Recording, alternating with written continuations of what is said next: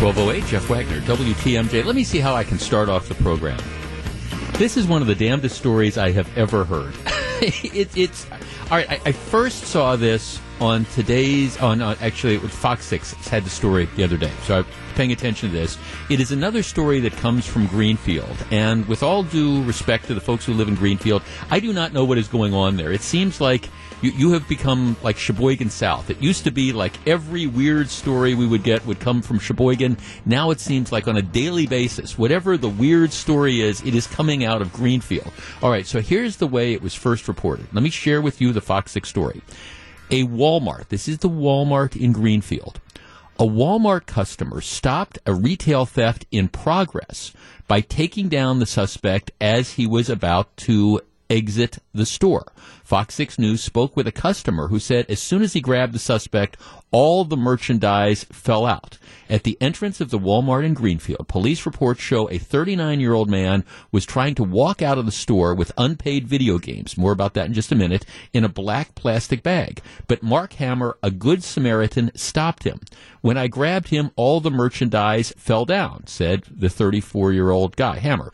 The suspect pushed, this is what he says. He says the shoplifter pushed a security guard down, an employee down. He's an older gentleman. I didn't like that, and I said, no, you're not going to do it. So Hammer tackles the guy and holds him on the ground until police arrived. The shoplifter said he was going to have me arrested for assaulting him. I told him, well, no, I'm not assaulting you. I'm just holding you until the cops get here. Police reports show the 39-year-old suspect was not alone inside. Authorities came across his 31-year-old girlfriend who was being held by a loss prevention officer. She was caught with about $172 worth of merchandise that included women's tights. Drug paraphernalia was also found on her. I don't like that. I don't like what they did, said the guy that tackled them. The couple's behavior inside the store became suspicious to employees who began to monitor them closely by the electronics session. The suspect, all right, well, we'll get to that in just a minute. So what happens is apparently you have this guy and his girlfriend. They go into the Walmart in Greenfield, and they start trying to steal the thing blind. She's ripping off stuff. He apparently has stolen a bunch of video games. He's got 10 to 15 video games in his coat and in this bag, valued at $275. He tries to get past the security guard, kind of bumps him into him, and then what happens is you have this man who's there. He sees this going on. He's a former high school football defensive lineman. He makes the tackle. So he takes him down and he holds him, waiting for the police to arrive.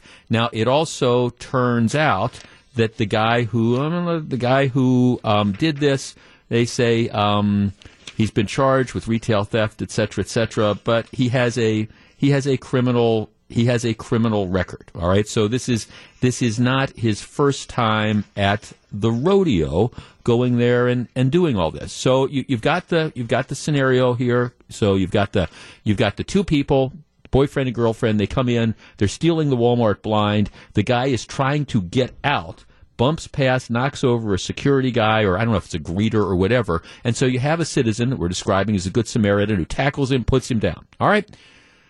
That's not the interesting aspect of the story to me. The interesting aspect of the story is that the 39-year-old shoplifter has now decided to go public. And he is all over television talking about this incident. He says, well, he's sorry that he was stealing all this stuff, but his beef is, I shouldn't have been tackled over it. They should have just let me go. And he's mad at the guy who tackled him. Here's what he says. And this man is going on television to say this. Me and my this is a quotation. Me and my girlfriend decided to steal some video games from the place, and I was the one to walk out with it. She was supposed to come out behind me. I'm unemployed. What a surprise that is. And I guess I needed the money or the merchandise or whatever. That's no excuse for my criminal behavior. One thing led to another, though. He threw me into a red box machine and ended up busting it. I hit my floor. I hit the floor with my head, and basically he put me down and laid on top of me. I could barely breathe. Right now, so this is his story. He, by the way, again, has a lengthy criminal record, although he says, this is the first time I ever tried to steal. I've been committing all sorts of crimes, but this is the first time I ever tried to steal. He says, I'm just trying to make it out there. This is the shoplifter. This is the thief. He is on television saying, I was just trying to make it out of there alive with, I would add, all the stuff that he stole. I was just trying to make it out of there alive. I don't know what possessed this guy to do it. And again, the guy that tackled him said he was going to have me arrested for assaulting him. I told him, well, I'm not assaulting you. I'm just holding you until the cops get here. And then in what is my favorite statement of this whole thing, the thief says, I think what this guy did was wrong, and I think he should be punished for it. All right, 414-799-1620. That is the Acunet Mortgage talk and text line. Guy and his girlfriend are in there trying to steal everything they can from the Walmart store. As the guy is trying to make his getaway, he knocks over a security guard or a greeter or whatever, one of the employees, and this guy, who's a former, the customer, sees this, takes him down, holds him down until the cops come, and now the thief is saying, well, I think this man should be punished for holding me down. 414-799-1620, that is the Acunet Mortgage talk and text line. Is the thief a sympathetic figure? He says, hey, I know I was wrong in trying to steal this stuff, but this guy, he assaulted me. He took me down. Any sympathy at all? 414-799-1620. We discuss in just a minute. Gru is lining up the phone calls. Needless to say, this to me is one of the most amazing stories of the day, simply because I lump it in the category of, we've really gotten to a point in America where some people have absolutely no shame. The shoplifter is on television complaining that he was caught by the Good Samaritan. Are you sympathetic? 414-799-1620, 1215. Jeff Wagner, WTMJ. He's apparently frustrated that the guy that tackled him isn't going to be punished in any way, shape, or form. Where do you come down on this? We discuss. If you're on the line, please hold on. 1215, Jeff Wagner, WTMJ. I swear I cannot make this stuff up. Stick around. 1217, Jeff Wagner, WTMJ. Now look, I don't really want to debate the merits of if you see a crime in progress, like you see somebody that's shoplifting, is it advisable for you to get involved, or should you simply just let the guy run out after stealing the stuff? That's one issue. But in this particular case, you have the guy that got involved. Now you have the shoplifter who's going on television complaining about the citizen that tackled him and held him for the police, demanding that the citizen be punished. 414-799-1620. Let's start with Trish on the South Side. Trish, good afternoon. Good afternoon. Number one, I think the young man that held him for the police should be given some kind of citizen's award. Right. And number two... So you're not sympathetic to the shoplifter? Oh, absolutely not. And number two, the television stations all running to interview him. He should not have been given the privilege of being interviewed. He's a criminal, and he should be treated like one. Well, I guess that is interesting, because I'm getting a number of texts, for example, that make that point, that why give the shoplifter any airtime? He's a thief, good for the Good Samaritan. We need more people like him. I understand on the one hand, but I guess I'm thinking, if I'm a news director, I'm a reporter, and you have somebody like this thief who is, at least in my opinion, so incredibly clueless that he now thinks he's the victim. I guess I'm curious as to whether anybody would agree that this guy was the victim in this particular thing. Well, I certainly hope not. Yeah, thanks for the call. I appreciate it. 414-799-1620. That's the Acunet Mortgage talk and text line. Let's talk to Lisa in Greenfield. Lisa, this is your neck of the woods. Good afternoon. Hi. Trish kind of stole my thunder. My comment was, the criminal is an idiot. We all know that. The programming director who put this on TV needs to have their feet held to the fire. Hey, tell me why you think that. Don't give these people the time of day. Because we don't need to give them the time of day. This is the reason why people want all the sympathy, and we need to stop all this sympathy for criminals. Criminals are criminals, and they don't excuse me, they don't deserve the sympathy. Well, I mean, I guess my question would be, do you think there's anybody that looks at or hears this story that's going to say, oh, maybe this guy has a point? Or is the general reaction? Oh, really? Okay. Yes. Oh, yes. A lot of the snowflake liberals will. Oh, yes, they shouldn't have tackled him. Well, thanks for the call. Well, I mean, I don't know. I mean, to me, this isn't necessarily a conservative or a liberal thing. The guy is a thief. Now, I do understand that if you change the facts a little, you know, maybe you get into a discussion. Like, let's say the man tackles the thief and the guy does bang his head and ends up dead. You know, hits his head and he dies as a result of that. Well, then you've got kind of then it's a different conversation. Now, in this case, he wasn't injured. I guess he was bruised a little bit when he got knocked down to the floor, but the bruises will heal, so he's not injured, which is why I think his decision to go on TV now is just particularly galling because, you know, he's the thief. And again, I love what he's saying is like, well, you know, me and my girlfriend decided to steal some video games. I'm unemployed, and I guess I needed the money or the merchandise or whatever. No, he's just, apparently this guy's just a creep and a thief. There's no excuse for my criminal behavior, but I think this man who stopped me from doing it should be punished. Well, I think this guy's got a lot of problems, and especially if he's looking for some district attorney or somebody to punish him. Maybe he's trying to set him up for a lawsuit. Maybe that's where this goes, to which you never know what juries do, but I would say good luck. 414-799-1620. Let's talk to Bob in Hartford. Bob, you're on WTMJ. Good afternoon. Hi, good afternoon. Hi, Bob. I've been in this situation where the Good Samaritan, like the Good Samaritan, I should say, twice in my life. Once was when two guys were stealing from a local pharmacy that's well known, and I did the same thing this guy did, but actually banged them up worse, and nothing ever happened about it. The store sent me a letter of thanks, and another retail big chain actually offered me a reward for catching somebody doing that.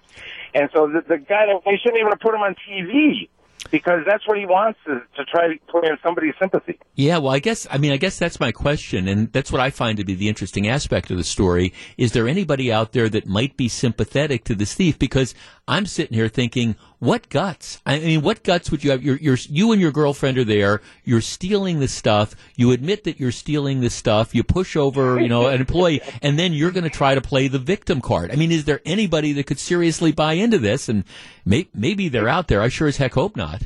Exactly, and to go on and say, yes, I stole, just come out and say, yes, I stole, trying to justify why he was stealing. Well, right. No, thanks. I mean, right. Now, again, that would be my other advice. I was kind of curious. You would think if you were going to go on TV and you were going to tell this story about why it is that you're stealing all these video games, I mean, you would think you would make something up like, well, I've got all these children at home, and they just really wanted these different video games, and they wanted I wanted to make their little faces happy on Christmas morning. He's like, well, yeah, me and my girlfriend decide I'm unemployed. I guess I needed the money or the merchandise or whatever. Doesn't he? Okay, maybe it is just, hey, you're a thief, buddy.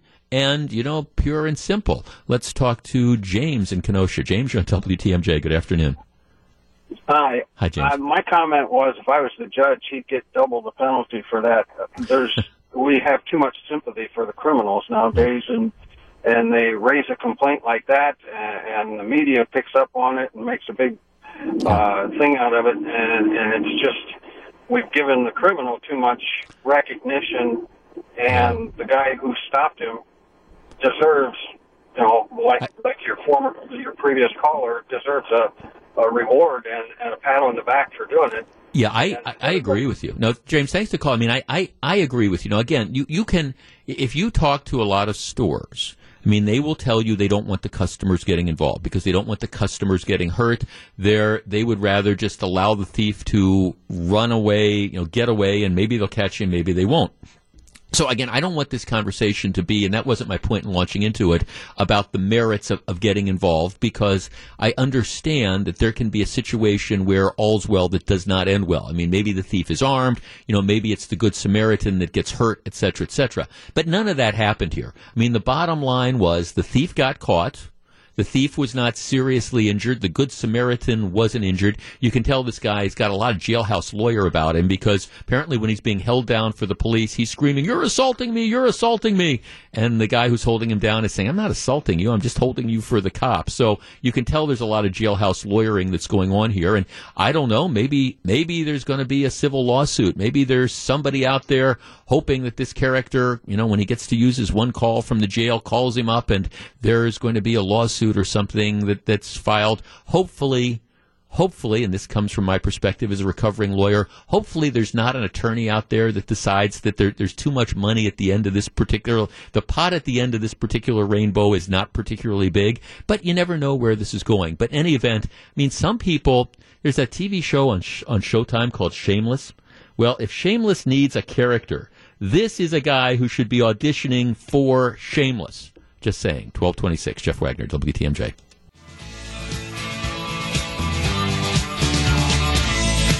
$12:37, Jeff Wagner, WTMJ. So very glad to have you with us.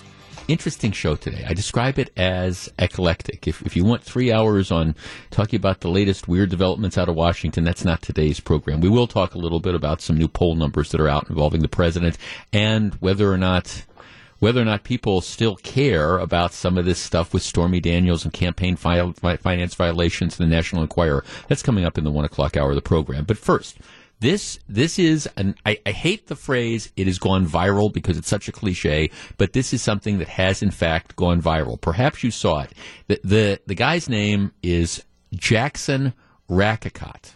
All right, he's 17 years old. And he works, or at least up until a couple days ago, he had worked at a Walmart. Again, this is the second Walmart story we've had in the hour. Grand Prairie in Alberta, Canada. So, all right, so this is out of Canada. If the video, I am not going to play it because to get the full flavor of it, you have to hear some of the words he uses, and if I were to play the full video using some of those words, I would be in meetings. And as we all know, my goal in life is to try to avoid meetings. Tell me, Jeff, why did you think it was a good idea to play this video with these words in it? And if we did play the video, I would get yelled at, and my producer would probably get fired. And I don't want him to get fired around the Christmas time, because they would say, why did you think it was a good idea to listen to Jeff when he suggested we play this? So, because I don't want to be in meetings and I don't want to see Gru fired, we're not going to play it. But it's a 57-second. You can access it. If you go just on the internet, you put in Walmart teen fired or quits, you will get it. And you'll be able to see the unedited thing. What he does, he's 17 years old, and he decides that he's going to quit. All right. So what he does is of course, in today's day and age, we all take cell phone videos of ourselves. So he's taking a cell phone video of himself. He puts the phone down. You can see him. He smiles into the camera, and then he picks up, one of the phones, one of the service phones. And I guess the way it works is there's a code. If you're an employee and you want to get over the speaker system, there's a code that you punch in. So he punches in this code, and then he gets on the speaker system. And so he says, "Attention, all shoppers, associates, and management. I would like to say to all of you today that nobody should work here ever." Okay. I'm a loyal employee here for over a year and a half, and I'm sick of all this blank, the bogus write-ups, and my job. And then he goes on to say, "I've been written up by my manager, and I complained about her, and they didn't do anything, etc., etc. So all I have to say is blank Walmart," although he doesn't say blank Walmart, I'm out of here, etc., etc. So it's this kind of obscenity-laced tirade, and then he leaves, saying, nobody should ever work here. And then he leaves. Now, apparently he had another job lined up, so but he said he'd been working there for a year and a half. But you get the idea. It's a very, very public, I'm going to quit. And what you can hear in the background is you can hear a couple other employees that are applauding him. "Oh, this is great. You really did it. You really told them off. I mean, this is great. Walmart sucks," etc., etc. All right. So he quits in this very public fashion, and now he's certainly getting his 15 minutes of fame. This video has, of course, gone viral. He says his assistant manager had called him a waste of time, et cetera, et cetera. But, he said, this is it. Nobody should ever work here. So blank Walmart, whatever. All right. He's being viewed in some circles as kind of this hero. Here's a guy that's standing up to the man. I mean, in a very, very public fashion, he told his employer to take this job and do you know what with it. All right, I want to open up the phone lines. Our number is 414-799-1620. I understand that there's, this guy told off his bosses, etc. I understand that there's an element of that. I also understand that even though lots and lots of people shop at Walmart, people like to hate Walmart. We hate Walmart, even though people like to shop there. But here is my question. Should this guy be applauded? Now, he's 17 years old. Should he be applauded for quitting this job in this fashion? Or is this an incredibly immature act, which, after the folk hero aspect of this video dies down, might ultimately come back to hurt him?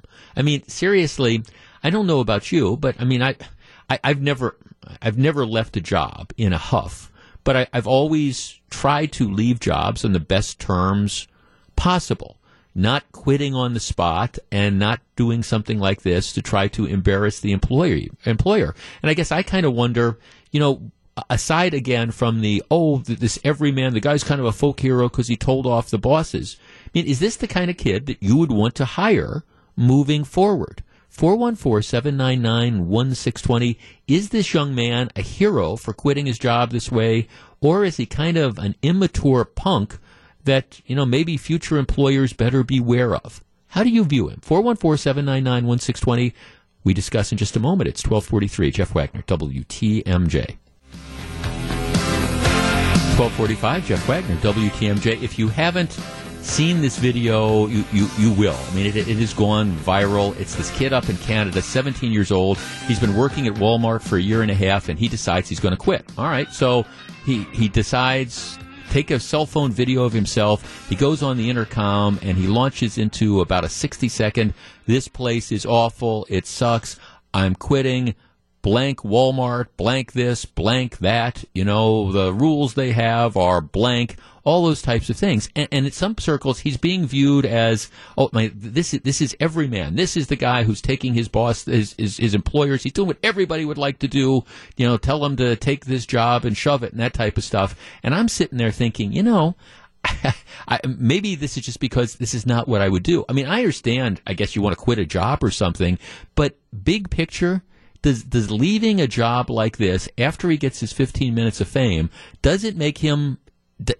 going to make him more attractive to employers? Mark and Racine. Mark, you're on WTMJ. Good afternoon. Hey, Jeff, thanks for taking my call. Yes, sir. 2 quick points.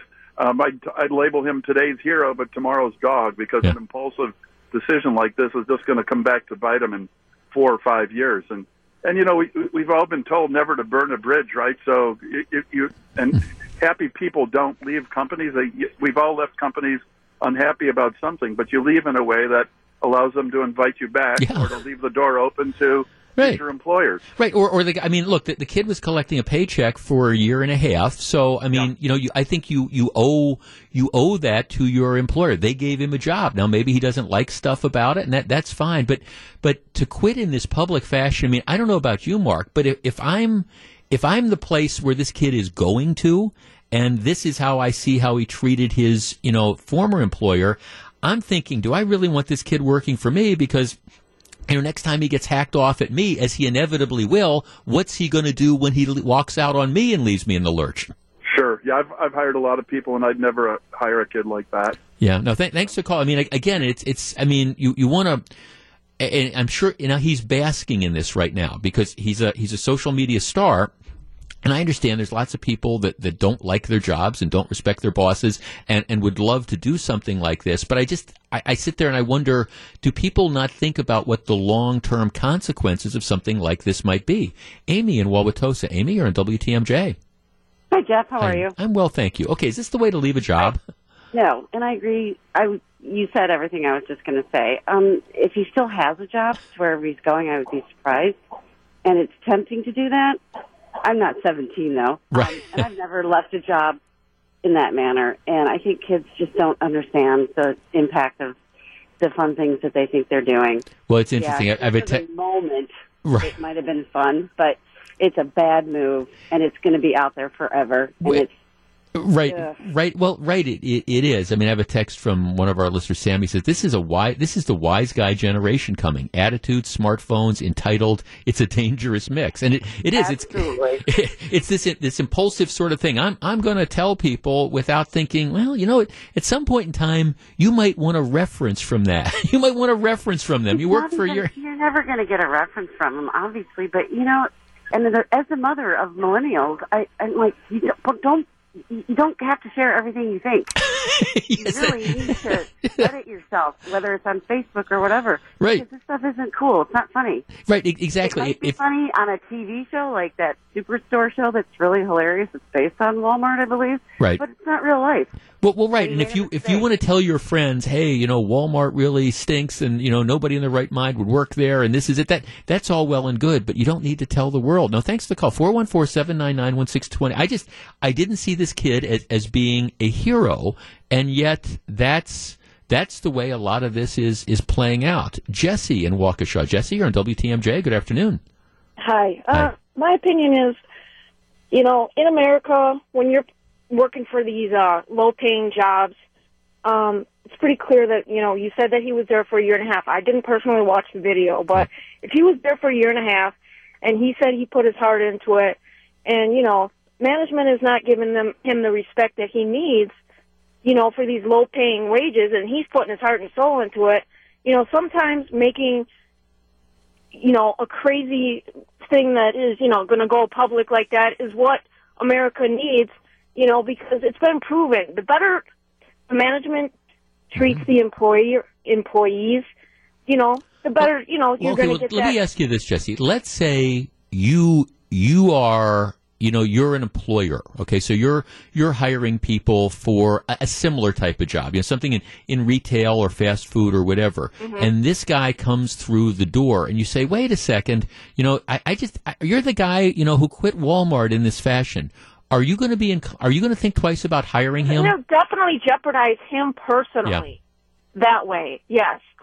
But at the same time, I feel that management in general, in these lower paying ways, they need training on how to treat employees, because I feel like they treat them with a lack of respect. Yeah, and again, thanks for calling. I don't know enough about the guy's individual circumstances. Nobody's hearing about the manager. My guess is, and this is just a guess, I know nothing about this young man, but my guess is if he would leave a job under these circumstances, he must have been a piece of work to work with over the last year and a half. I mean, that's just my sense, because I'm not sure that you just kind of wake up one day and suddenly decide you're going to do something like this. My guess is, and again, I've never worked for Walmart. I'm not defending the management structure of Walmart or whatever. My guess would be, given the way he decided to leave his job, that there probably are two sides to the story as to how Walmart treated him. But I guess more importantly, and the larger point is, for people out there who might see this and decide, hey, I want to emulate this. I think you got to be careful here, because I don't think ultimately, other than getting his 15 minutes of fame and making himself a temporary video star, big picture, I don't think this kind of thing helps him. Because like I say, if I were an employer, I would be concerned that if he gets a bug up a certain part of his anatomy when he's working for me, he's going to do the same sort of thing. Adam in Milwaukee. Adam, you're on WTMJ. Hello. Thank you for taking my call. Yes, sir. I have to say it was very disrespectful of him, and he should have been more grateful that they gave him a job. If there was a problem, why did he stick around for so long? Yeah. And my dad always told me that always show your bosses respect, and if you don't agree with them, you go to higher management, because eventually, my dad would always say, "Don't burn bridges that you have to cross again someday." Well, exactly. Maybe he'll go. So he might have a new job, but what if it don't work out and you need a job right away? You could have gone back and talked to the manager, so could I have my old job back? Right. And if you left in good terms, they probably would hire you back. Well, exactly. I mean, there's just so many reasons not to burn bridges. One of the, the industry I work in, radio, one of the things that happens is a lot of times if somebody is relieved of their duties, they're fired or whatever, they're taken off the air right away because management is afraid of something like this happening. Somebody going on there. That's why you always want to build a respectful thing. I mean, I think back on some of my colleagues who have decided they want to retire.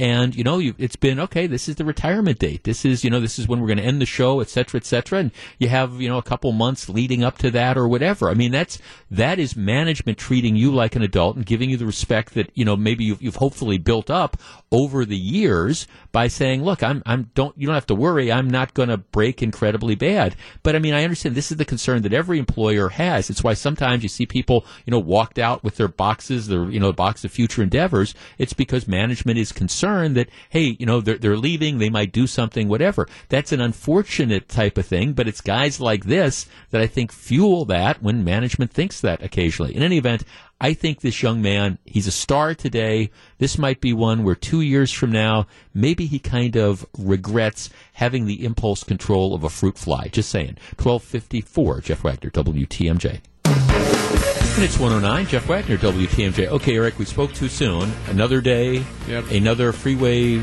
parking lot in the middle of the afternoon. Yep, this one's in Racine County, 94. Yep, 94 northbound by Highway 20. It's interesting. I have two very close friends of mine who work. Well, they work at SC Johnson in Racine, but they live in Milwaukee. Okay, so they're constantly driving that route, and I mean they tell horror stories, and it seems like it's been that way. And it doesn't matter what time of day or night. I remember a few months ago we were coming back from the river cruise we did on the Danube. Yeah. And it was a long day of travel. We started off in Germany, and then you take a 2-hour bus ride to Munich, and then it's a 9.5-hour flight from Munich to Chicago, and then you get on a bus and you're coming back up here. So it's now like, and I had to work the next day on top of that. But so you just want to get home. There's a time change. All you want to do is get home, and the bus is moving along fine. And then we hit that stretch of road. Now this was like at 8 or 9 o'clock at night, and it was just a parking lot because of all the road closures and things like that. Then you throw in the inevitable accident, and the thing becomes a parking lot. Mm-hmm. Always. Yep. And this has been an issue that we've been dealing with, and I know there's a lot of people out there that have been frustrated by it because we've heard from. Ironically, tomorrow morning, Debbie is working on a story about this very stretch of road. Well, because it's. I mean, I understand that there's always going to be some inconvenience when you have construction. That's just the nature of it. That is inevitable.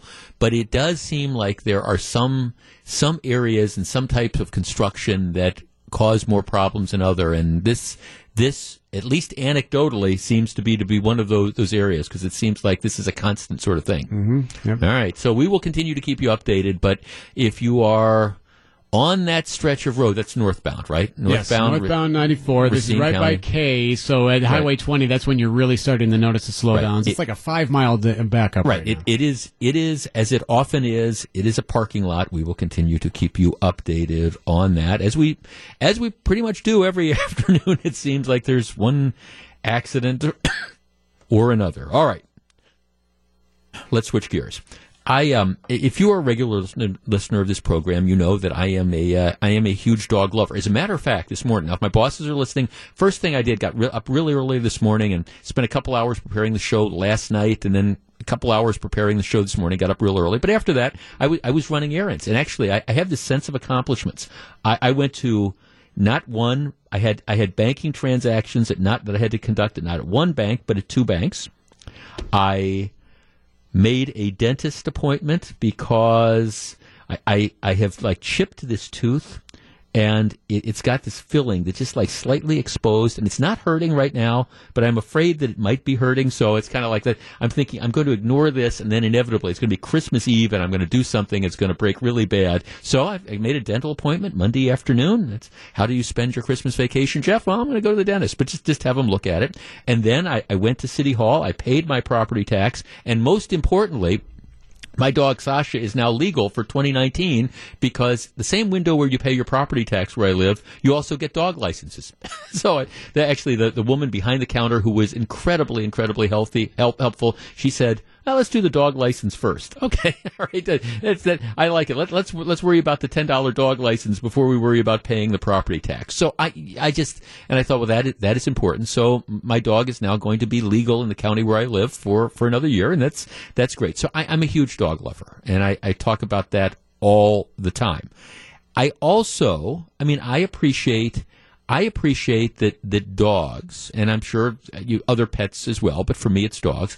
I understand why dogs give you comfort and things like that. I get it. The idea is no matter how crummy a day you have had, you walk in the door and the dog is there giving you unconditional love. The dog is glad to see you. The dog is happy there. All the dog wants to do is be petted, maybe get a couple treats, and be walked a few times a day. They ask for so very little and they give so very much. So I understand why people turn to dogs to try to get comfort. I get that.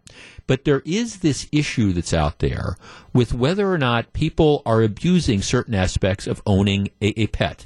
And it comes with this whole thing with emotional support animals. If you want to fly with a pet, there is a charge, and there are limitations. There's size limitations. If you want to have the animal in the cabin, it has to be able to fit under the seat. The dog or cat or whatever has to be able to fit under the seat, and they charge for it. At least most airlines charge for it. That's the way it works.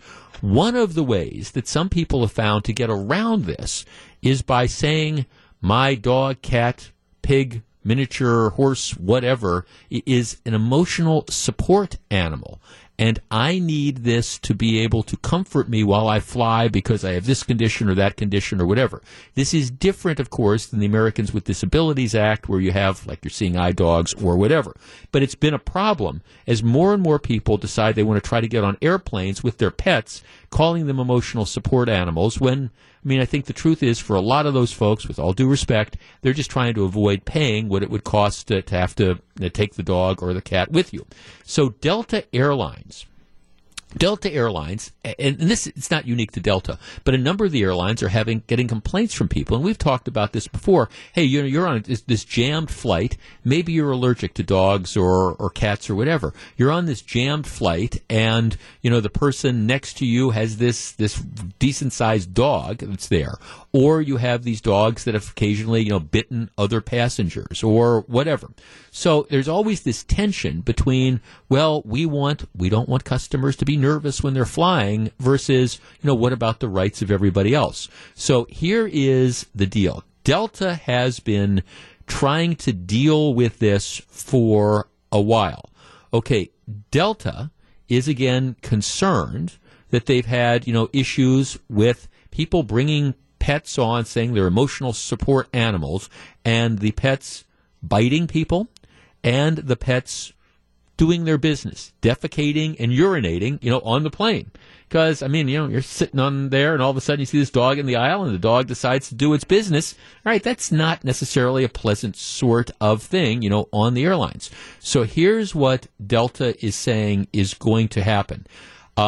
Customers with flights on or after December 18th will not be allowed to originate travel on flights longer than 8 hours, all right, with an emotional support animal. So the idea is, if it's a long-haul flight, like the one I was talking about where I was on from, Munich to Chicago, can't have a dog on there. You can't have your emotional support animal because what they're finding is the dogs can't hold it, for that period of time. Secondly, they are saying no emotional support animals at all younger than 4 months old. Now, they are going to grandfather people in if you've booked tickets before that, but, moving forward, no emotional support animals on long-haul flights, and no emotional support animals younger than 4 months old. All right. 414-799-1620. That's the Accunet Mortgage talk and text line. And Delta already has a policy where they say you're limited as to how many emotional support animals you can have, and they have also banned pit bull type dogs as service or support animals. All right, is Delta going too far, or do you applaud them? 414-799-1620. For me, I'm a supporter of Delta, but what do you think? 121, Jeff Wagner, WTMJ. Okay, Delta Airlines has been cracking down on people bringing pets onto their flights under the guise of it's an emotional support animal, which is different than something that's covered by, for example, by the Americans with Disabilities Act. Delta says no pit bull type animals. They've said that for a while. Now they were saying, okay, no more than one emotional support animal, and now they're saying, all right, no dog or cat under 4 months, so no babies, and no dogs at all for flights that are going to be longer than 8 hours, because their theory is, hey, these dogs just they can't hold it for longer than that. 414-799-1620. I say to Delta, you go, because I think this is an area which has just been grossly abused by a lot of people. Flim-flam artists that are out there that will give you a letter saying you need an emotional support animal to travel, and then rather than spending $125 to take Fluffy to Phoenix with you, all right, I want to fly for free. Brian in Appleton. Brian, you're in WTMJ. Good afternoon. Yeah, I totally support what they're doing, and I wish actually it was a little more strict because, like you said, it's a totally unregulated area. You can go online, and within 24, 48 hours, you can have a certificate for an emotional support animal. And at a certain point, it just gets to be, like you said, it's ridiculous. I walk into a grocery store, and I have people are walking with their dogs because they need emotional support to buy a gallon of milk. Yeah. It's ridiculous. It's absolutely ridiculous. Well, and see, I mean, again, this comes from my perspective as a pet lover. I understand. I mean, pets give you comfort. Pets give you emotional support. So I get all that. But at the same time, if you want to fly with Fluffy, spend $150. I just think this has just been this entire scam industry for the vast majority of people to let them fly their animals for free. Yeah. No, thanks for the call. You can't. Yep. No, thanks for the call. Appreciate it. 414-799-1620. That's the Accunet Mortgage Talk and Text line. And I do think, I mean, look, I think there needs to be a balancing that's out there. And that's, you have some folks who've brought on these larger type of dogs, and they've had situations where flight attendants have been bitten or other passengers have been bitten and things like that. And I understand. See, I get that there's some people out there that don't think that any animal at all should ever be allowed to fly in the cabin of an airplane, again, because of allergies or things like that. Now, I don't go that far. I think, again, you have to have this happy medium. I think there are scammers that are out there and that, again, are trying to figure out a way to fly with their pets, and they're using this as their excuse to do it. At the same time, I mean, I do understand why sometimes you want to fly with your pet. That's the only way. That's the only reasonable way you have of getting your pet from, one place to another if you're going to be there for a while. So, I mean, I think there needs to be a balancing, but it's gotten way, way, way out of whack. And my guess is a lot of people are going to have support for that. And, maybe we'll go down this route a little bit later on because there's a story out of Racine. But, I mean, in all honesty, and you know how I feel about pit bulls if you're a regular listener, I don't want to be on a 3-hour flight on an airplane sitting next to a pit bull. I understand there's people out there who love pit bulls and who think I'm very, very unfair with that. Fine. I don't want to be sitting next to a pit bull for 3 hours on a plane because those are dogs that your pit bull might be the most wonderful dog around, but how many stories do we have to hear about the pit bulls, like the one in Racine that's out there today, the one at Sturtevant, where the pit bull breaking away from its owner and, killing other dogs and attacking people. So I understand. I applaud Delta. Michael in Brookfield. Michael, you're on WTMJ. Hi, yeah. So I fly about 125,000 miles a year, so just a little bit.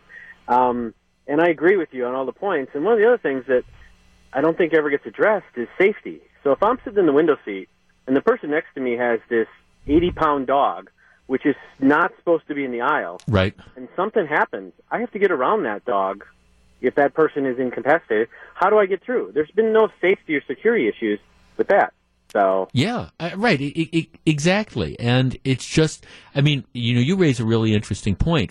anybody who's flown anywhere, and you of course deal with it if you're flying 125,000 miles a year. But I mean, it's just the airplanes. They're small. They put more people on. There's less leg room. There's less room in general. And yeah, you got a 70 or 80 pound dog on that plane. There's just no room for the thing on the plane when it's full. That's just the reality nowadays. Right. Yeah. No. Thanks for calling. No. I think that this will be. I think that this will be a hit.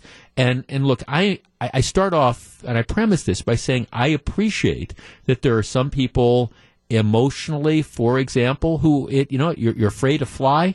Well, it helps to have your dog with you. I get all that. I understand, and I don't dismiss that. But at the same time, if that's the way you want to go, pay to have your dog travel. And the reality is, if you pay to have the dog travel, I suspect some people might decide maybe they don't really need that dog to fly in the first place. I'm all in favor of what Delta is doing. I think they're trying to find that common sense balance that reflects the real world. It's 127, Jeff Wagner, WTMJ.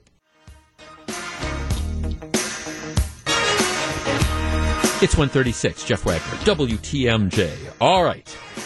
Nobody's got this Kimberly Clark thing right. All right, now I want to back up for a minute here.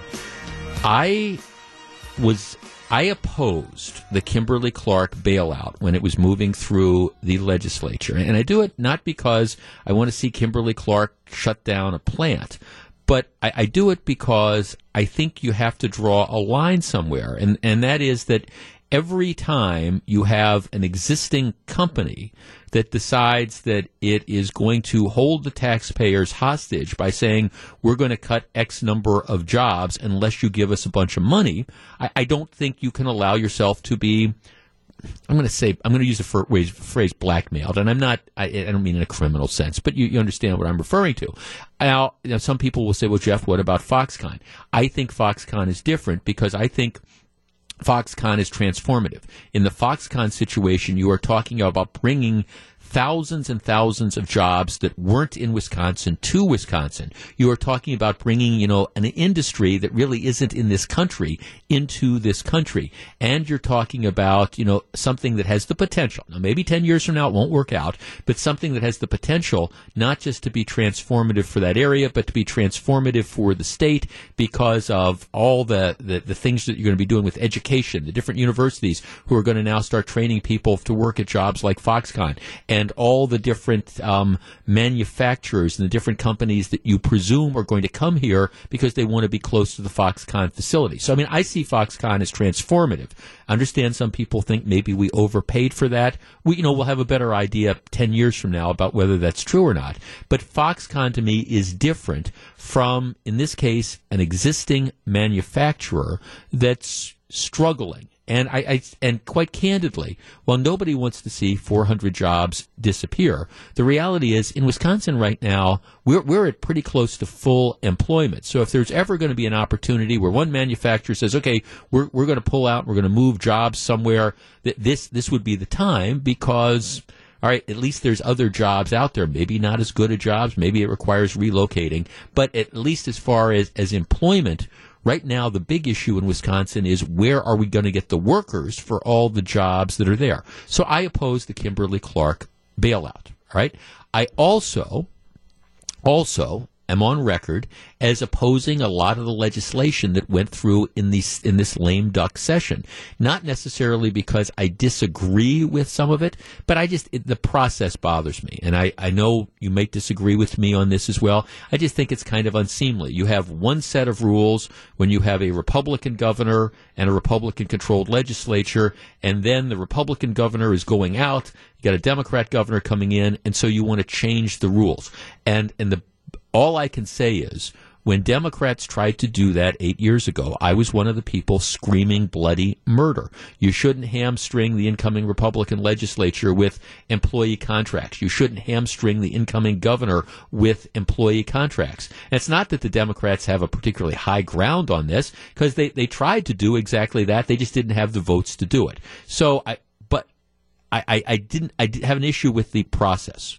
So, you have that, and I wasn't in favor of the bailout. So today, Governor Walker announces that he's apparently got this deal with Kimberly-Clark where he's found a way to bypass the legislature, and under some authority that he has, but that Tony Evers might not have if the governor signs this lame duck legislation. The governor's come up with about $25 million, which will keep Kimberly-Clark here for the foreseeable future.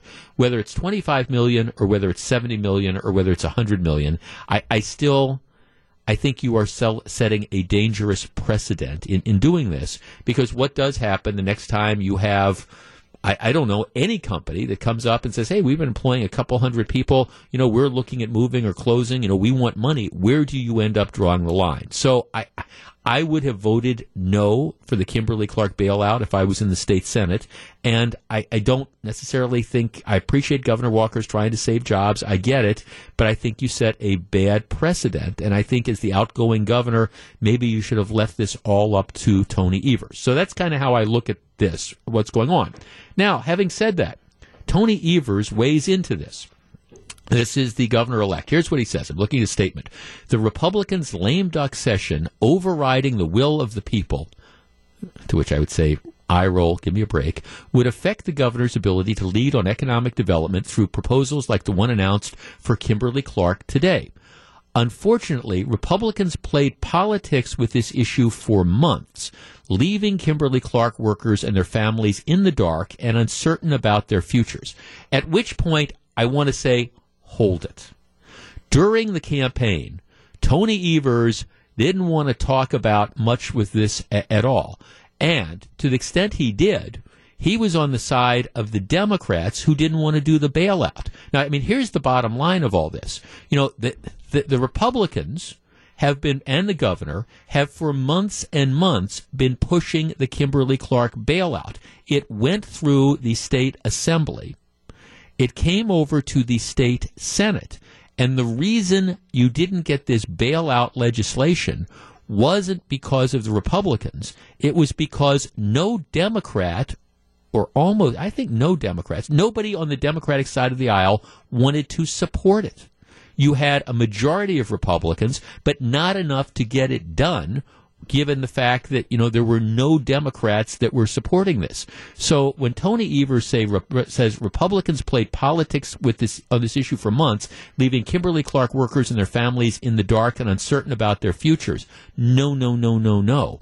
The Republicans, now you could argue that it was ill-considered, but the Republicans in the assembly were the ones who wanted to save those jobs and give them the money. A majority of Republicans in the state Senate wanted to do the same thing, to the extent that workers at Kimberly-Clark and their families have been in the dark and uncertain about their futures. Well, that's because there were no Democrats in the state Senate that wanted to support it. That's on you and your party, Tony.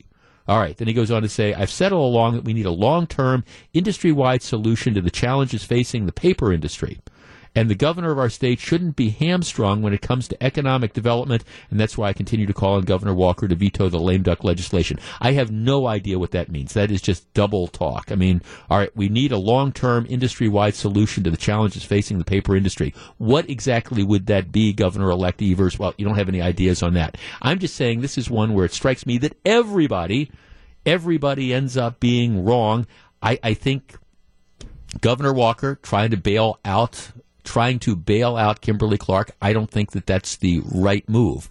But Tony Evers suggesting that this is because Republicans played politics with the issues. No, go talk to the Senate Democrats and say, gee, if 5 or 6 of you would have voted for this thing would have gone through, because that's why it ended up dying.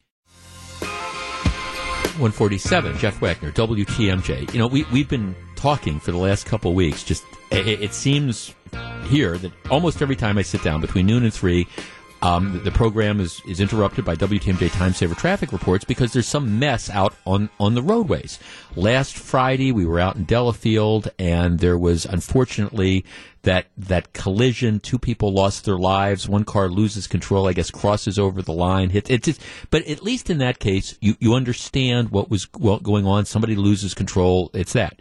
Yesterday, you had I-43 just south of Brown Deer Road closed for 4 hours, but it was a semi-driver who apparently was reaching for a sandwich, took his eye off the road and slammed into another semi that was parked by the side of the road. Thankfully, nobody was seriously injured, but I mean, you had these two semis, this big collision, so it was for hour closures. Those you understand, right? And it's, I mean, that you understand inattentive driving or somebody loses control or whatever. And maybe this is just anecdotal, and that's what I want to talk about with you. It seems that stretch in Racine County, where they are doing the road work, it seems like that is just a nightmare on almost a daily basis. And whether it's people driving too fast or whether it's the nature of the construction or whatever, it seems like on an almost daily basis, you've got, like today, you've got the freeway essentially put at a dead stop. Now, I was saying earlier, I've got a couple friends of mine who work at SC Johnson in Racine, so they drive from Milwaukee County down there, and they tell me it's just a crapshoot, and any day, because you just never know what you're going to find, and you have to be prepared for alternative routes because otherwise you're just stuck. I want to open up the phone lines for one segment, 414-799-1620. That is the Accunet Mortgage talk and text line. Now that's. I don't drive that stretch on a regular basis. It is only an occasional thing. And the last 2 times I've driven it, it has been a nightmare. It's just been a nightmare. I understand also that whenever you're dealing with road construction and things like that, you're going to have slowdowns. It seems to me, though, that there's something going on in that area that makes it more prone to complete and total shutdowns or massive delays or whatever. And maybe it's excessive speed, maybe it's bad drivers, maybe it's some poor designs of how the work is being done. But I want to open up the phone lines. Our number 414-799-1620. What is going on there? And is this just a freak thing? Okay, we've had the accident, and it's road construction, and you have an accident that's in the middle of road construction, necessarily it's going to stop. All right? And if today were the only day we'd be talking about this, well, it's okay. Well, maybe it's an aberration. Is this something more? Is there a design issue? What is the problem with that stretch of roadway? Or is there a problem with that stretch of roadway? Is it just, well, it's a construction zone. What do you expect? So if you drive that on a regular basis, I would be curious as to what you think. Let's start with Rob in Racine. Rob, you're on WTMJ. Hi there. Hi, Rob. Yeah. I take this stretch of road twice a week from Milwaukee all the way down to Kenosha. Speed limit is 60 miles an hour, and people are passing me like I'm absolute standing still. Okay. Trucks are supposed to use the left lane. They're in the right lane. They're flying by me, and it's nerve-wracking. So you think it's just people driving too darn fast through that area, given all the construction? Yes, definitely. Yeah. Some people have suggested to me that the speed limit down there, given all that's going on, at least until the construction is done, it shouldn't even be 60, that you should be maybe looking at 45 or something like that. Yeah. For the longest time, it was 70. And then after a couple accidents, they reduced it down to 60. It's still too fast. Right. Okay. Thanks for the call. That is one of the suggestions. A number of people have said, Jeff, it's too fast in that area for right now. And again, I understand what he's saying. If the speed limit is 60, even a construction zone, you've got people who are going to be driving 80. One of the suggestions I've heard is it should be 45, and that you might reduce the number of accidents. Lenny, who is calling us from I-94. Lenny, you're on WTMJ. Hi. I'm calling because I commute from the Gurnee area to Menominee Falls every day, so I see the traffic both directions before, during, and after the construction, and I just wanted to give my thoughts. Sure. So what do you think? So the biggest issue in my mind is that, well, first of all, before I go to work and before I head home, I always put it in my GPS so I can see where the delays are going to be and try to navigate around them because inevitably there's going to be delays. Right. And I will tell you that the speeding may be a problem, but only recently could it have been a problem because you functionally could not speed for the last 3 or 4 months because the traffic was so heavy. Right. They've opened up lanes since then. To me, the biggest problem is they have no shoulders. Okay. So if there's just a simple dump truck on on Saturday, a simple dump truck going northbound stalled. Well, I was going southbound. It was a 5-mile backup. Okay. For a simple dump truck. I don't know if he ran out of gas. I don't know if he broke down. But a simple stall like that caused a 5-mile backup. Right. Because you can't pull off the road, and emergency vehicles can't get to them, and neither can tow trucks. Right, and that area, there's also no way to get off. There's no easy way to get off the freeway. There's miles between the different exits as well. So once that happens, you're pretty much stuck. You got to get around it. Yeah. Right. That was my second point. They've closed down so many of the exits that, you could be in a 5-mile backup with nowhere to go because there's no exits between you and the incident. Right. So until they figure out that when they shut down the traffic, an emergency or tow truck vehicle can go and address the situation, from ahead of the closed lanes rather than through the traffic. Right. To help clear it quicker.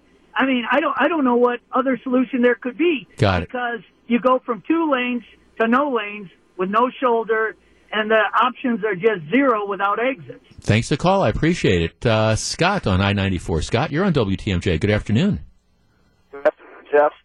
I drive this stretch of road. I'm stuck in the traffic jam right now, and I drive it 2-3 times a day.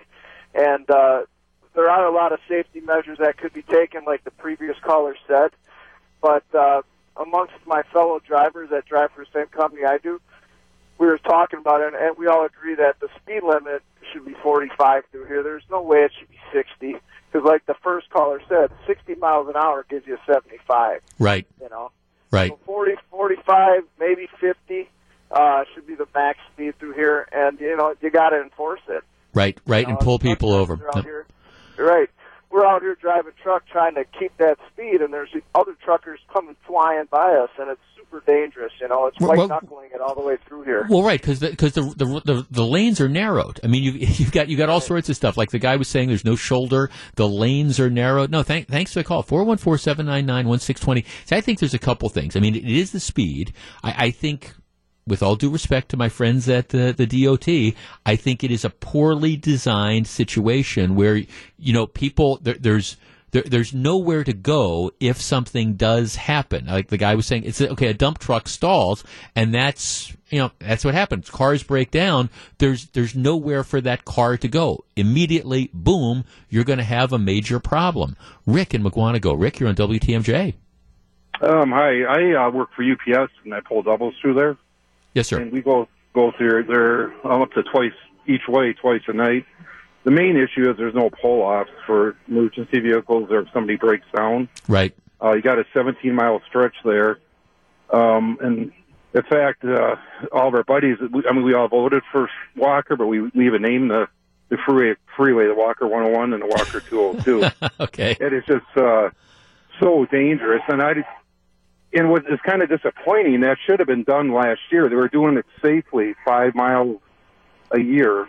Right. At a time, and it would have been completely done. And when they were doing it during that 5 miles, it was just, done very safe. Right. So, I mean, you think that the biggest problem is there's just nowhere to go if you do have the accident, if you do have the car that has the flat tire or whatever, that's immediately caused, and that happens inevitably. There's just nowhere to go with those cars, and so they're backing everything up. Well, exactly, and then the vehicles at a dead stop. I know Holland had a truck driver die there with a stopped dump truck, I believe. And then there's a Conway truck that just flipped over. Right. And the speed might have something to do with it, but I've never been in such a long stretch with no pull-offs. Got it. Now, thanks for the call. Appreciate it. Well, okay, for our friends at the Department of Transportation who I know are listening, All right, I understand the attitude is there's nothing to see here, there's no problem. I'm telling you, it's a mess. And now, I don't know what you do with it at this point in time, but I'll tell you, on an almost daily basis, you're getting these types of stories where people are saying we can't get through in a timely sort of fashion. And, it does make sense to me. If you've got long stretch of roads where no shoulder, there's nowhere for emergency vehicles to get through, there's nowhere for cars that have broken down to go. If there is that collision, you can't get them out of traffic in a timely fashion. That's what you get.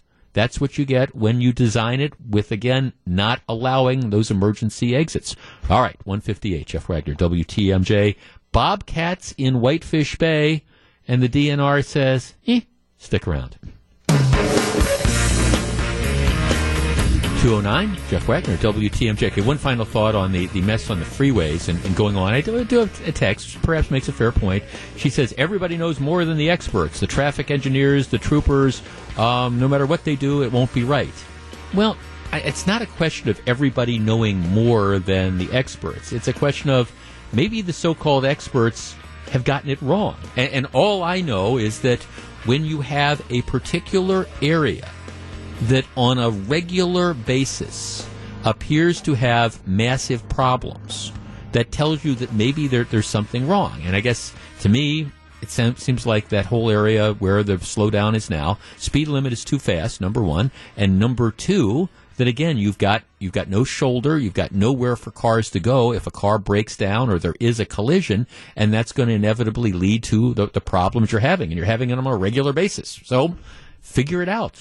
That's easy. All right. Update on a couple stories that we've talked about in the past. First of all, I think it was last week, maybe it was earlier this week. I was telling you about the situations in Menominee Falls, where again this is crime that spreads from the city. You had these situations where all these cars were not broken into, but they were open. The car doors were left unlocked, and people were going in and stealing stuff. Some guy left his wallet in his car, and his car was unlocked, and took the wallet, and for some reason the wallet had $3,000 in it. Like to have that guy's wallet. But regardless, actually somebody else now has his wallet. But what was happening is you had these people who were going in and opening the car doors. Now, I understand the message from the police was, well, don't leave your car door unlocked, which is fine as far as it goes. I don't criticize that. But what I thought was the staggering detail is all these thefts in Menominee Falls had been, these weren't cars on the streets or in parking lots. These were almost exclusively, if not exclusively, these were cars in people's driveways. What was it, like 10 or 15 that were opened? Well, that tells me if you find 10 or 15 cars that are unlocked, that means that the people that were doing this, they probably tried to open 100, 200 car doors. And these are in people's driveways. So you have criminals who are so bold that they are walking up people's driveways. Look, it's one thing if somebody leaves their car running on a public street and it's unlocked, and you have the people that are driving by and they see it and they jump in and they drive away. That's one thing. It's another thing, though, when criminals have gotten so bold that they're walking up your driveway. And my guess in Menominee Falls, like I say, if you're going to do this and steal out of 10 cars, that means you probably walked up, 100 driveways. I mean, it just says that there's this going on. So this is, again, the logical extension of this. It's a story that Fox 6 had. Menominee Falls police searching for 3 suspects who were involved in an armed robbery on Saturday, December 8th. Here's the deal. A woman, 2 o'clock in the afternoon, so this is 2 o'clock last Saturday, she pulls into her driveway. She's not on the street. She's into her driveway. She's getting out of her car. And the police say 2 suspects got out of a car, walked up to the woman as she was getting out of her car, pulled her purse off her arm as she was getting out of her car in the driveway, et cetera, et cetera. So her purse is snatched. And then, I guess another car, then they end up trying to steal the car. Now, the other thing is about this is there's surveillance pictures. Apparently there must have been something up in the driveway or whatever. I was looking at the pictures of the people that were involved in this. I'm bad with ages, but if these people were older than 15, I will be shocked. Now, I'm bad with ages. Might be 25, might be 35. They looked like they were 15 to me. At least the two that were on the surveillance photos. It looks to me like, again, you have roving bands of teenagers.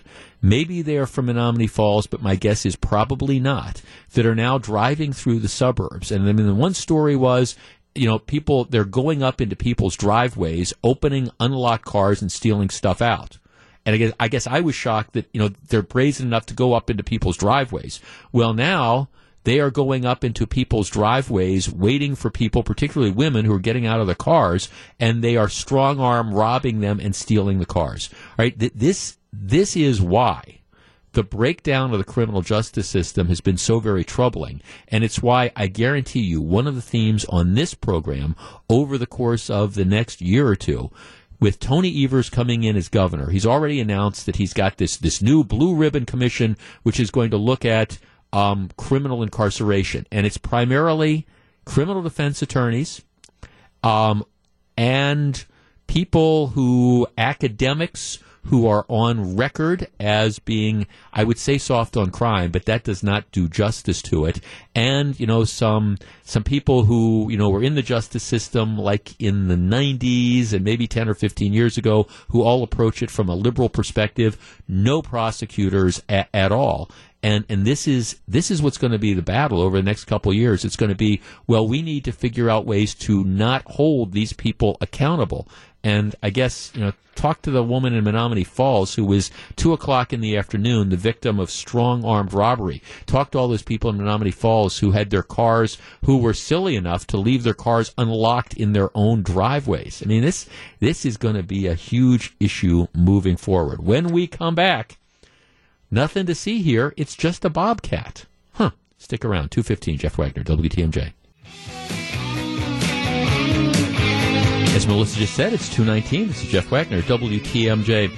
All right. One of the things, and we have talked about this before, is over the last few years, there's been a larger presence of coyotes, or coyotes, depending on where you grew up and how you want to pronounce it, in the urban areas.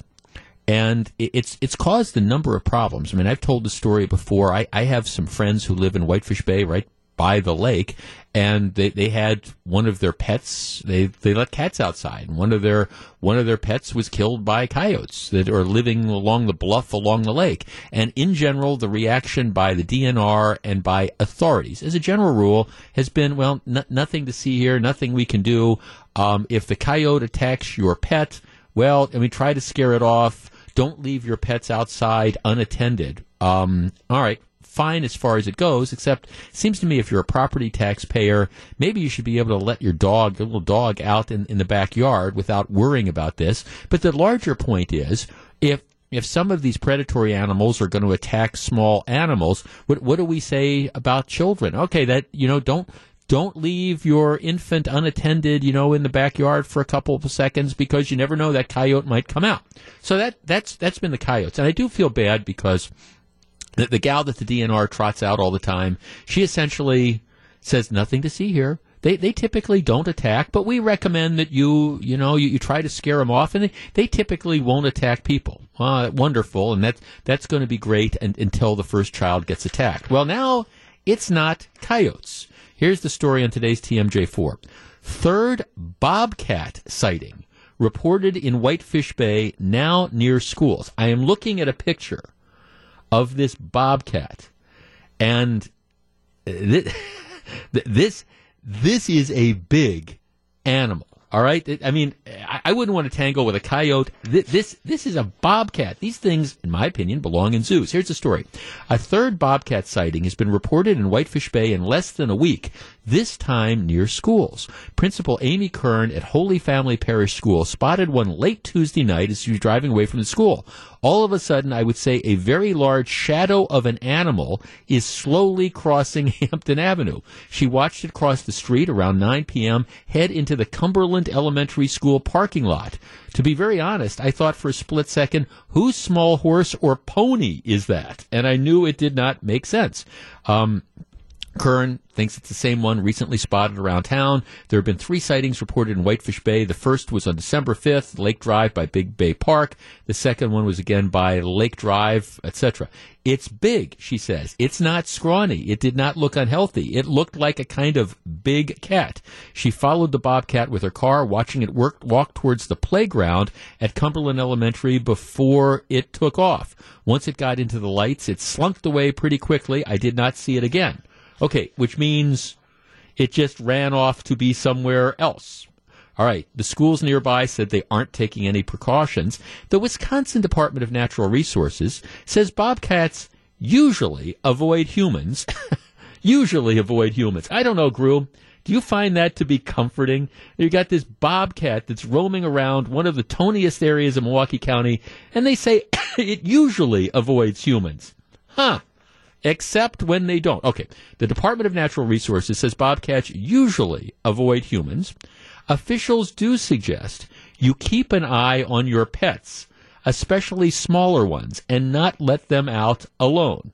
So in other words, we've got these wild animals that are roaming. We're not talking coyotes now. We are talking about a bobcat. And the general reaction is nothing to see here. Don't let your pets out alone. And I guess this is kind of going through me. I used to live in Whitefish Bay, and that's going to be happening in any area. I used to live in Whitefish Bay, and yes, I would walk my little dog after dark, and my little dog would be, well, candidly, she would be an appetizer, maybe not even an appetizer for this bobcat. And the reaction is, well, nothing to see here, just don't let your pets out alone. 414-799-1620. That is the Accunet Mortgage talk and text line. I don't mean to be alarmist, but it's a bobcat. And presumably, if there's one, there is more. Should perhaps the DNR be a little bit more concerned about bobcats roaming around in urban areas here without merely just saying, well, don't leave your pets out alone? 414-799-1620. This kind of laissez-faire attitude candidly drives me nuts. And I understand maybe they don't want to deal with this. Maybe they don't want to address the certain element who says, well, it's nature. It's just a bobcat, whatever. But how many of these things do we have to have before it turns out that, gee, they don't generally mess with humans before one of these things decides that it's going to go after a child?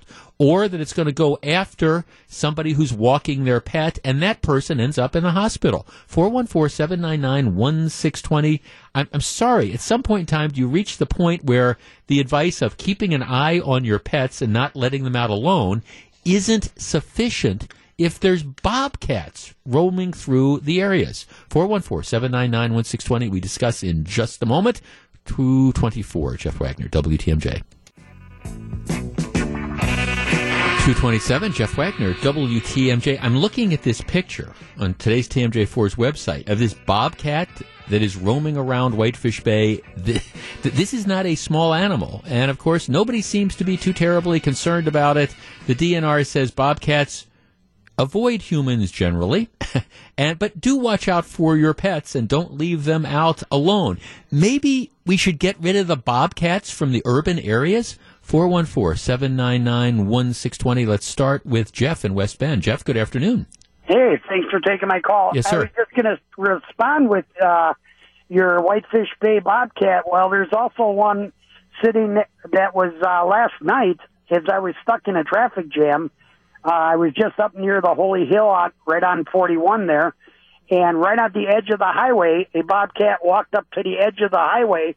I slowed down because I thought it was going to run out in front of me. It turned and then walked right back into the edge of the road and just kind of like sat there and stared off at the traffic as we drove by. And when I got home, I said, you ain't going to believe this, but I swear to God, it was like being at the zoo. As I got up by Holy Hill, a bobcat was standing there at the side of the road. Yeah. She goes, cut it out. I said, I'm serious. And then all of a sudden, I hear on the news last night they were talking about a bobcat in Whitefish Bay, and I'm like, Yep. Well, there's more than Whitefish Bay because they're standing right on the side of the highway. Well, right, yeah. Thanks for calling. At least in the zoo, they're not going to be attacking you. Okay, so here's a text. So what? You want the DNR to go around and start shooting every bobcat it sees because you have a dog? First of all, bobcats don't belong in urban areas. So I don't care if they shoot them. I don't care if they tranquilize them and take them to a bobcat ranch. But yes, I want to be in urban areas. Yes, I want them out of there because what's going to happen is they're going to attack pets, and sooner or later they're going to start attacking small children. And this is something that has been foreseeable, but this idea that, okay, well, we're not going to do anything. Now, it's one thing. I think they should be more aggressive with coyotes. Okay, I do. I think that, yes, the answer to someone would say, well, just don't leave your pets outside. Don't put your cat out at night because it's going to be chow for some of these animals in urban areas. It's one thing if you're living in a rural area, that's what you deal with. But urban areas, no, they do not mix. And this idea that we're going to just turn our back and nothing to see here, well, all right, when that child is inevitably attacked, then people are going to start saying, well, why didn't we do something? When the person who's walking their dog and the dog starts barking at the bobcat and the bobcat decides it's going to attack, and when that person ends up in the emergency room or in the morgue, then we're going to say, well, they typically don't do this, but they must have been provoked because the dog barked at it.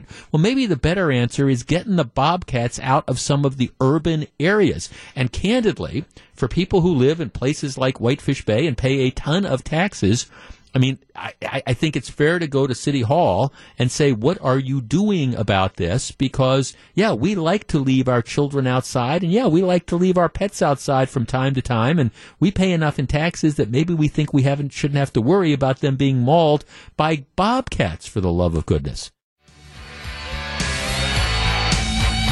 2:36, Jeff Wagner, WTMJ. All right, this is,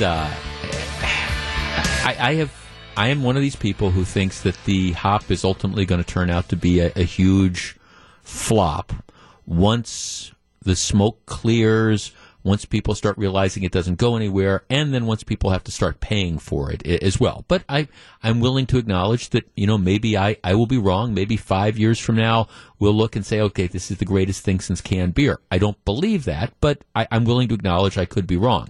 The news today, no matter how you cut it, though, is pretty good because we are not going to know whether the hop is going to be a success or whether it's going to be a giant failure until it's had a little bit of time. Because once the novelty is worn off and once it's not subsidized and it's not free, then I think you're going to get a real handle on people's usage of this. And after we go through a couple winters and we look at the reliability and things like that.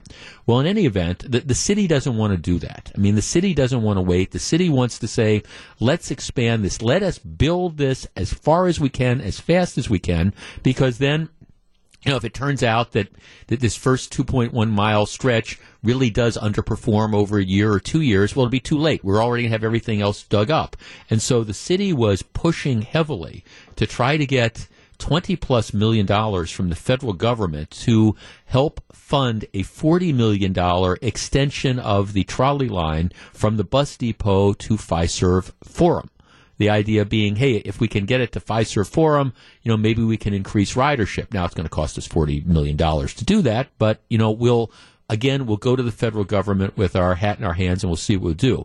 The federal government, this is the Business Journal reporting it today, federal government said no dice. They were passing out all sorts of grants. And as a matter of fact, they did give Wisconsin $20 million, but that's going to be going to create an interchange along State Highway 29 in Brown County. So an interchange that drivers might actually use as opposed to an extension of the streetcar line. Without this grant, without the federal money, it's just an extension is not going to happen. Now, that doesn't mean that the city can't go back a couple years from now, 2 years from now, 4 years from now, and try to get more money. My only point would be, that's fine. 2 years from now, 4 years from now, 5 years from now, we'll have a better idea. Once the novelty is worn off, we'll have a much better idea as to whether the hop is the flop that I think it's going to be, or whether it's this incredible attraction that has millennials pouring into downtown Milwaukee and huge business development along the lines. One way or the other, we're going to know after a certain period of time. We don't know that now. So that's why, at least in my opinion, it would have been absolutely insane to simply say, okay, well, we're going to take another $40 million and we're going to extend something that may be great or may be absolutely lousy. Give it a few years, figure out whether this is something that the city of Milwaukee really needs. Now, the other interesting dynamic is, obviously, Tom Barrett is the huge proponent of this. The question, in my mind, is once Barrett's gone, and there's all sorts of speculation about whether Barrett is going to run for re-election again in 2020. But once Tom Barrett and his pet project are gone, he's the biggest advocate for this, is the next administration, is the next version of the Common Council, are they going to be as willing to push this? So I'm sure the city, through Tom Barrett, was hoping, let's get as much money as we can, let's get as much stuff dug up as we can before we know for sure whether the first 2.1 miles is a success or not. Federal government said, nope, that's not going to happen. So at least short term, no extension of the hop. And again, maybe the numbers are going to justify this, and we'll have a better idea a couple years from now, especially when people have to start paying to use it. We'll get a better handle on the true usage and the true cost. But for today, no immediate federal money, which means no expansion of the proposal. Another story that's out there, as long as we're talking about issues related to local institutions, local things, Summerfest reporting that its operating income, was down. Net operating income was down. And of course, that's not surprising because attendance at Summerfest was down, I think, arguably relatively dramatically this year. Now, let me back into this. If you are a regular listener to this program, you know I am a huge fan of Summerfest. I think it is a treasured institution. I think the current Summerfest board and Summerfest CEO Don Smiley are outstanding stewards of this event. And I think they've been incredibly forward-thinking. When you think about all the different music festivals that have come and gone over the last 4 or 5 decades, and Summerfest is still growing and it's still thriving and it's still surviving. And you look at the forward thinking that you see going on, again, with Don Smiley and with his team, with members of the board, you see the capital improvements that they're making and all the investments that they're doing and the way the grounds constantly change. I think they're definitely on the right track. So I'm big fans. Now, this year, again, attendance was down dramatically and revenue was down. And the story in the Journal Sentinel, for example, it talks about how Summerfest is suggesting that 3 days of excessive heat and 2 days of rain might have contributed to the attendance being down. And I think that is obviously fair because anytime you have an outdoor festival, you're always going to be weather dependent. And you talk to anybody, whether there's somebody that organizes one of the ethnic festivals in town or anybody that's been involved in organizing a church festival or something like that. In Milwaukee, southeastern Wisconsin during the summer, you're going to be weather dependent. You can have the best plans you want. You can have the best attractions, etc. And if it rains, well, okay, it's going to hold down the crowds. If it is really, really hot or really, really cold, it's going to hold down the crowds. And so that's why you do have to, you can't just, I think, necessarily look at like one particular year to determine how you're doing because there's always going to be these kind of variables that you can't control. Now, having said all that, I also hope Summerfest isn't quite that simplistic because I think there's more stuff going on.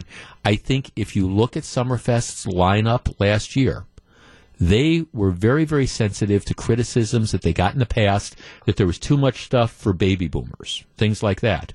So I think whether it was intentional or whether it was just a byproduct of the acts that were out there, I think they went to the other extreme. I believe that the programming was largely, not exclusively, but I think it was largely for the very young. I mean, you know, and you had stuff for the teenagers, you had stuff for the people that were in their 20s and things like that. But, you know, I talked to a lot of people I know who were in their 40s and 50s and 60s, people with disposable income who were saying, we don't know any of these groups and we don't want to see any of these groups. And I think, you know, those are the folks that, you know, would show up perhaps in the past. And I think a lot of them didn't go this time. So I appreciate the issue. And again, I'm a huge fan of Summerfest. I appreciate what they're talking about when they say there's weather concerns, you know, rain, there was heat and things like that. But my only advice to my friend Bob Babish would be I'd look over that lineup. And I think you have to look over it critically. And you have to recognize, yes, we want to have acts that are going to attract people who are, you know, 18 years old, 16 to 18. And we want to have acts that are going to attract people in their 20s. But don't forget about the people in their 30s. And don't forget about the people in their 40s. And don't forget about the people in their 50s and even the people in the 60s. Because some of those people still have money and still like to go out to shows. So don't turn your back on them, because when you do, that might explain some of the drop-off in attendance that you get, because I think it is a byproduct of some of the entertainment, and candidly, I thought last year's schedule got away from that. But that doesn't mean Summerfest isn't a great event. It doesn't mean it's going to continue to be incredibly successful. 2:45, Jeff Wagner, WTMJ. 2:49, Jeff Wagner, WTMJ. So very, very glad to have you with us. All right. Now President Trump has done it. He's really made the media mad. All right, I understand when he said you're fake news, et cetera, that irritates people. When he calls out reporters and says, you know, you're a disgrace, you know, CNN or whoever should be ashamed of having you work for them. That irritates people. But now he's really hacked off people. Trump cancels White House Christmas party for the press. This is Fox News. President Trump has canceled the White House holiday party for the media, making the decades-old tradition a victim of its increasingly contentious relationship with major news organizations. The annual Christmas season gathering was a significant perk for those covering the White House, as well as other Washington reporters, anchors, and commentators. And New York media executives would regularly fly in for the occasion. At its peak, the invitation-only soirees grew so large that there were two back-to-back events, one for broadcast outlets and one for print organizations. Okay, so here's where it really gets interesting. All right, journalists who attended the events, which featured a catered buffet of lamb chops, crab claws, elaborate desserts, got to roam the decorated mansion with a spouse or other family member, a friend or colleague, according to the invitation's allure. Now, my guess is there was also free liquor. Don't know that for sure, but my guess is there's free booze. So, I mean, now Trump has gone and done it. Because, you know, if you thought they were mad at him before, well, now he's canceled the gravy train. I can see all these White House reporters. I'm not going to have to eat for a week. Crab claws, lamb chops, whatever. I can picture some of these folks showing up, like the ladies with their handbags, bringing the big purses, because we're going to try to see how many crab claws we can throw into the purse over the course of the evening. And lamb chops, apparently that's all taken off the thing. The biggest fringe benefit was picture-taking sessions in which the president and first lady would patiently pose with guests and briefly chat with them in front of a Christmas tree, with the White House then sending out photos, copies of which were invariably sent home to mom. So I think, I mean, I don't know whether it's the photos, but I think you take away their food. I mean, you say, okay, no lamb chops, no crab claws, no fancy desserts. And again, I don't know if the booze was free or not, but you take away all that, and you've got all these journalists. Now he's gone and done it. He has taken away our crab claws. Go figure. The other interesting Trump-related story, and maybe tomorrow we'll talk about the latest is, you know, is there really a move to impeach him? Does people really care about the hush money payments to Stormy Daniels? But the interesting thing is the new poll numbers are out, and there's a new Fox News poll, for example, and interestingly, it has President Trump ending year 2 with a 46% job approval rating. Now, the interesting aspect of this story is that that's relatively close to where Barack Obama's approval rating was at the at this point in time in his presidency. It's kind of like it sort of appears to, I mean, his approval rating, like I say, 46% according to the new poll. Disapproval rating 52%.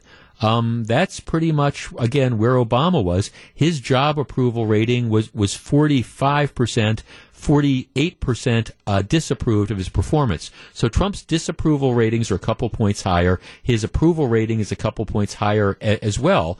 But it is interesting for everything that President Trump has been through and all the contention and all, there's still, again, it's comparable to where Barack Obama was at the same time in his presidency. Now, looking ahead, don't get me wrong, I'm not suggesting that I think President Trump is positioned as well as President Obama was for re-election. As I have said repeatedly, one of the things that I think that the Trump administration and the campaign really has to work on is figuring out how to expand the tent beyond the people who voted for him in 2016. If you look back, and I've made this point before, if you look back at other presidents, like Republican presidents, like Richard Nixon and Ronald Reagan, what they did is they had they won with smaller majorities and, or in the case of President Nixon, a plurality, but they were very, very loyal supporters. And what they were able to do over the course of their first term is they were able to expand their appeal out, grow their popularity. I don't see President Trump doing that. I see him solidifying his popularity with the people that already voted for him. But if you want to have success, you've got to figure out how to bring more people over. I don't necessarily see him doing that. I don't think he's done that. Moving forward, can you? Yes, but it's definitely going to be tough. But bottom line, interesting takeaway from this Fox poll is, again, the popularity, if you want to compare him to Barack Obama 2 years in, it's strikingly similar. Interesting. When we come back, we're going to find out what John and Melissa have on their minds for Wisconsin's Afternoon News. Please stick around. It's 2:54. This is Jeff Wagner.